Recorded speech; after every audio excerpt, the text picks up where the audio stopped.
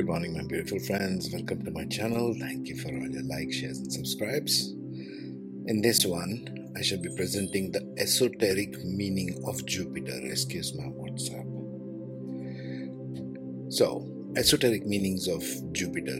And in the next one, we shall be discussing the esoteric meaning of Saturn. Now, this is for the deeply esoteric minded among you who want to understand what exactly is Jupiter and what does it mean in our lives, in our charts, in our astrology and so on. And later on, I shall tie it also to the chakra, the human chakra system. Okay?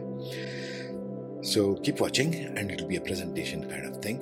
Quick one, not too long. People don't have patience these days. Do you feel that energy shift these days? Okay?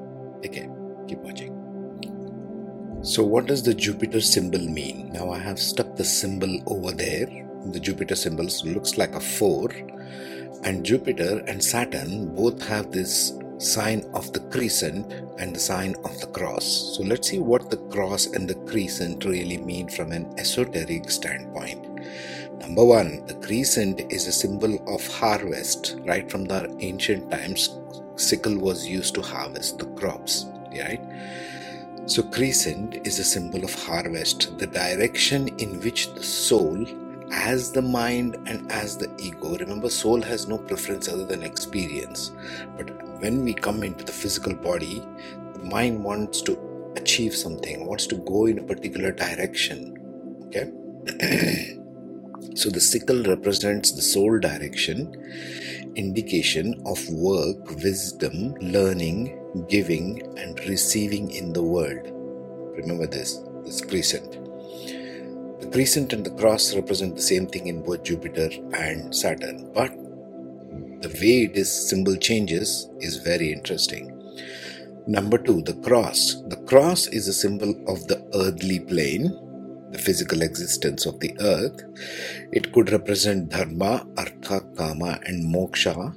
It could also represent as elements, earth, air, fire, water. Remember I spoke of elemental things before. It could also represent the 4 primary directions, north, south, east, west. It could also represent the balance of energies that move in a vertical direction and of horizontal direction. We are in a vertical and a horizontal plane. So think about a man or a woman standing and spreading the arms wide. You have a vertical plane and you have a horizontal plane of existence. So the cross represents all of these things. Depending upon what your interpretation, what culture you come from, this will make sense to you, right? Okay. So now let us see the Jupiter as in an Indian Vedic astrology chart. Now there's the chart in front of you. I have left the Jupiter crescent and the cross symbol on the left side. And here we see the chart. Now this is the chart of a standard Vedic astrology chart in North India. So we have numbered the houses 1 to 12 and we have put also the dharma, artha, kama and moksha, the cross part which we saw earlier, right?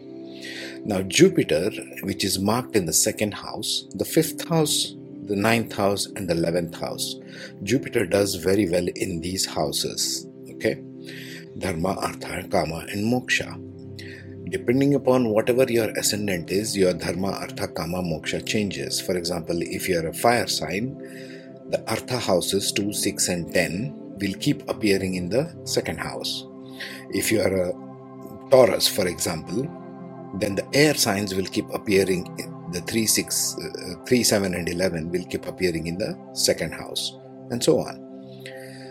What does it mean? These are called the trikona or the triangular houses. So Jupiter, right in this chart, we can see the exaltation positions of Jupiter or where it gives the best results is in 2nd house. What is 2nd house? It's the home, it's the family, it's your speech, it's your earning of wealth.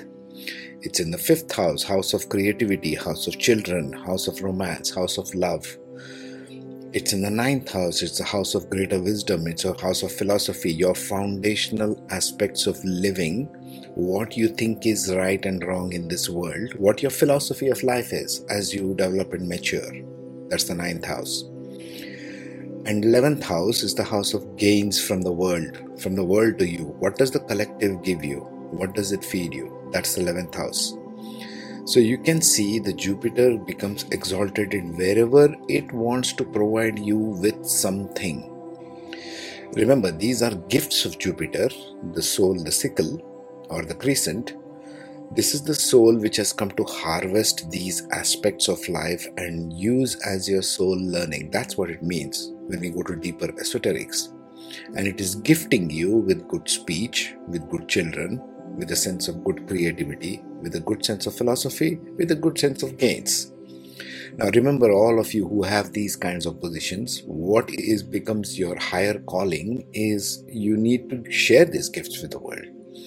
We don't share enough in this world. That's why we wonder why it is so, people are so self-centered, because they are not using the Jupiter in the right form. Think about that one alone. Next, let us see how this ties into what we would call the human chakra system. Okay. So now let us see the astrological houses and how it represents in the astrological houses. Yeah. So this is the human chakra system from the top till the bottom, and the astrological houses are shown on this side, right? And I have left the symbol of the Jupiter over there.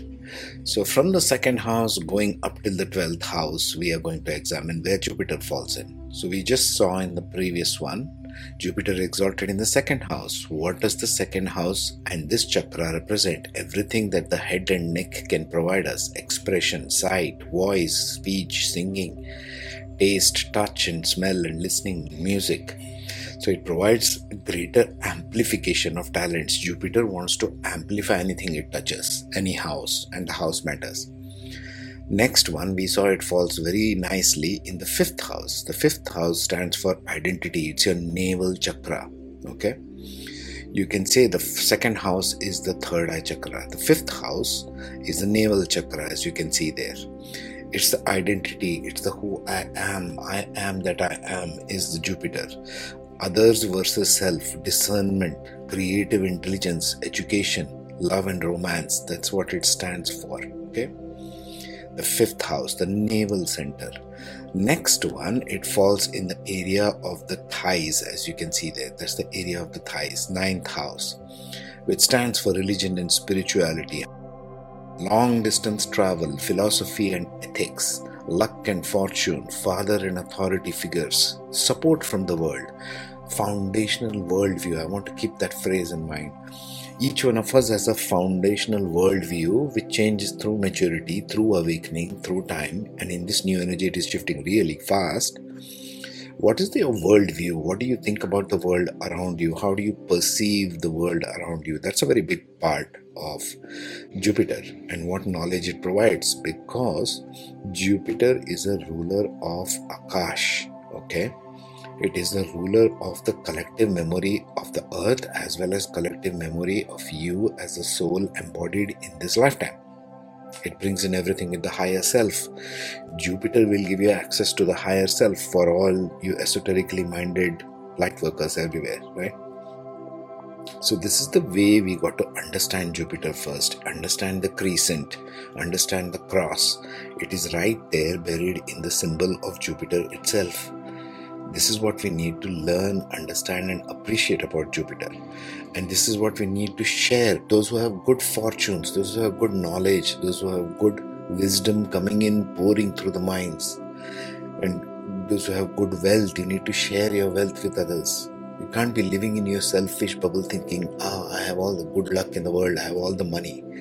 Remember, this earth plane is a temporary plane. We are given this body, this mind, we are given for a little time, okay? How you use it, whether you're a billionaire or whether you are out in the street without a single meal, is up to us. How we play this game is up to us.